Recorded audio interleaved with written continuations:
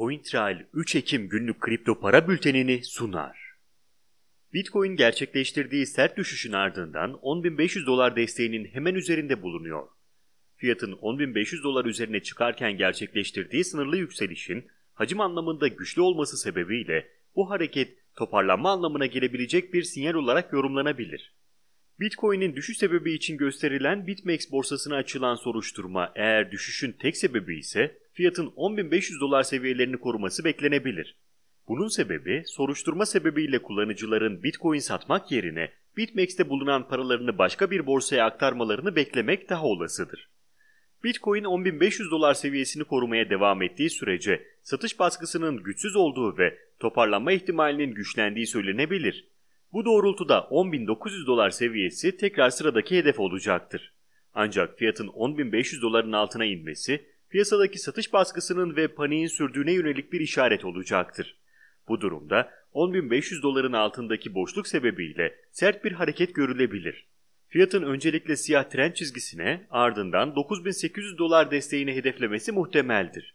Trend çizgisi 10.000 dolar civarında bulunuyor. Yasal uyarı notu.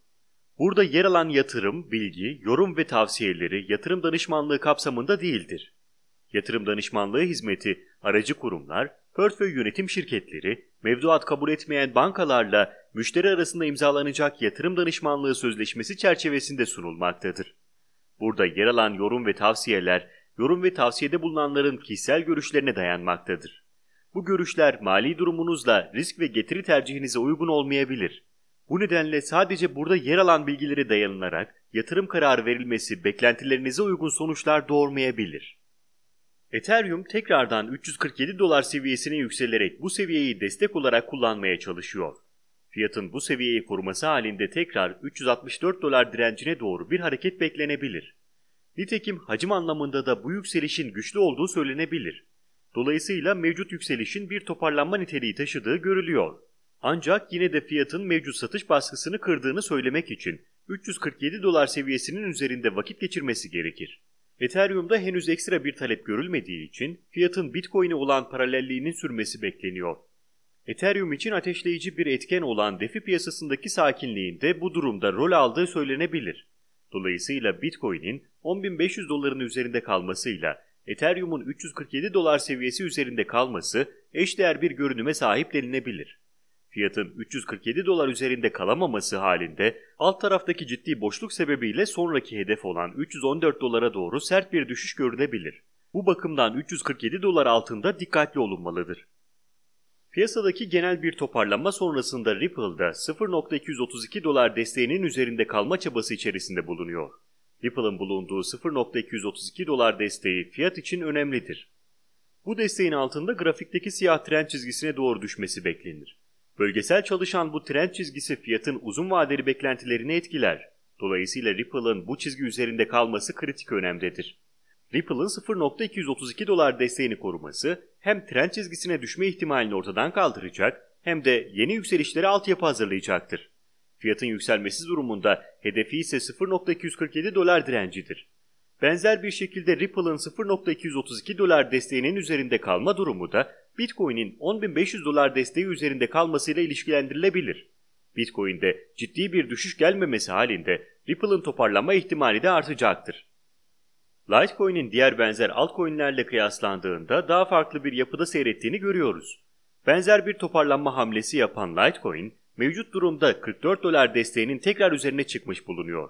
Bu desteğin üzerinde kalması, fiyatın güçsüz bir satış baskısına sahip olduğunu gösterir.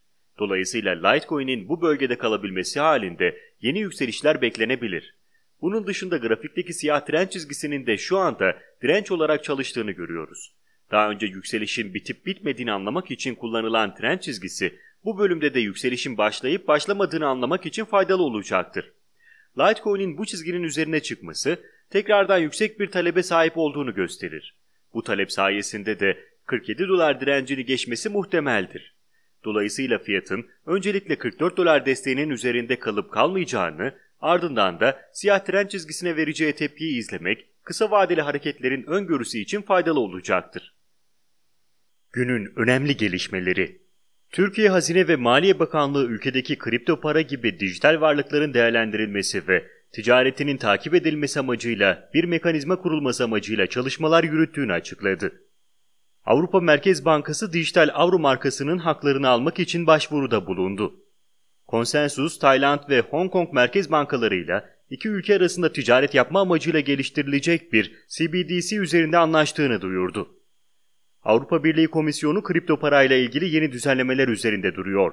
Düzenlemelere göre kripto para şirketlerinin Avrupa Birliği içerisinde fiziken bulunmaları, sermaye gerekliliklerinin sağlanması ve stabil paraların Avrupa Bankacılık Otoritesi tarafından denetlenmesi planlanıyor. Yasal uyarı notu. Burada yer alan yatırım, bilgi, yorum ve tavsiyeleri yatırım danışmanlığı kapsamında değildir. Yatırım danışmanlığı hizmeti aracı kurumlar, portföy yönetim şirketleri, mevduat kabul etmeyen bankalarla müşteri arasında imzalanacak yatırım danışmanlığı sözleşmesi çerçevesinde sunulmaktadır. Burada yer alan yorum ve tavsiyeler, yorum ve tavsiyede bulunanların kişisel görüşlerine dayanmaktadır. Bu görüşler mali durumunuzla risk ve getiri tercihinize uygun olmayabilir. Bu nedenle sadece burada yer alan bilgilere dayanılarak yatırım kararı verilmesi beklentilerinize uygun sonuçlar doğurmayabilir. Cointral 3 Ekim günlük kripto para bültenini sundu.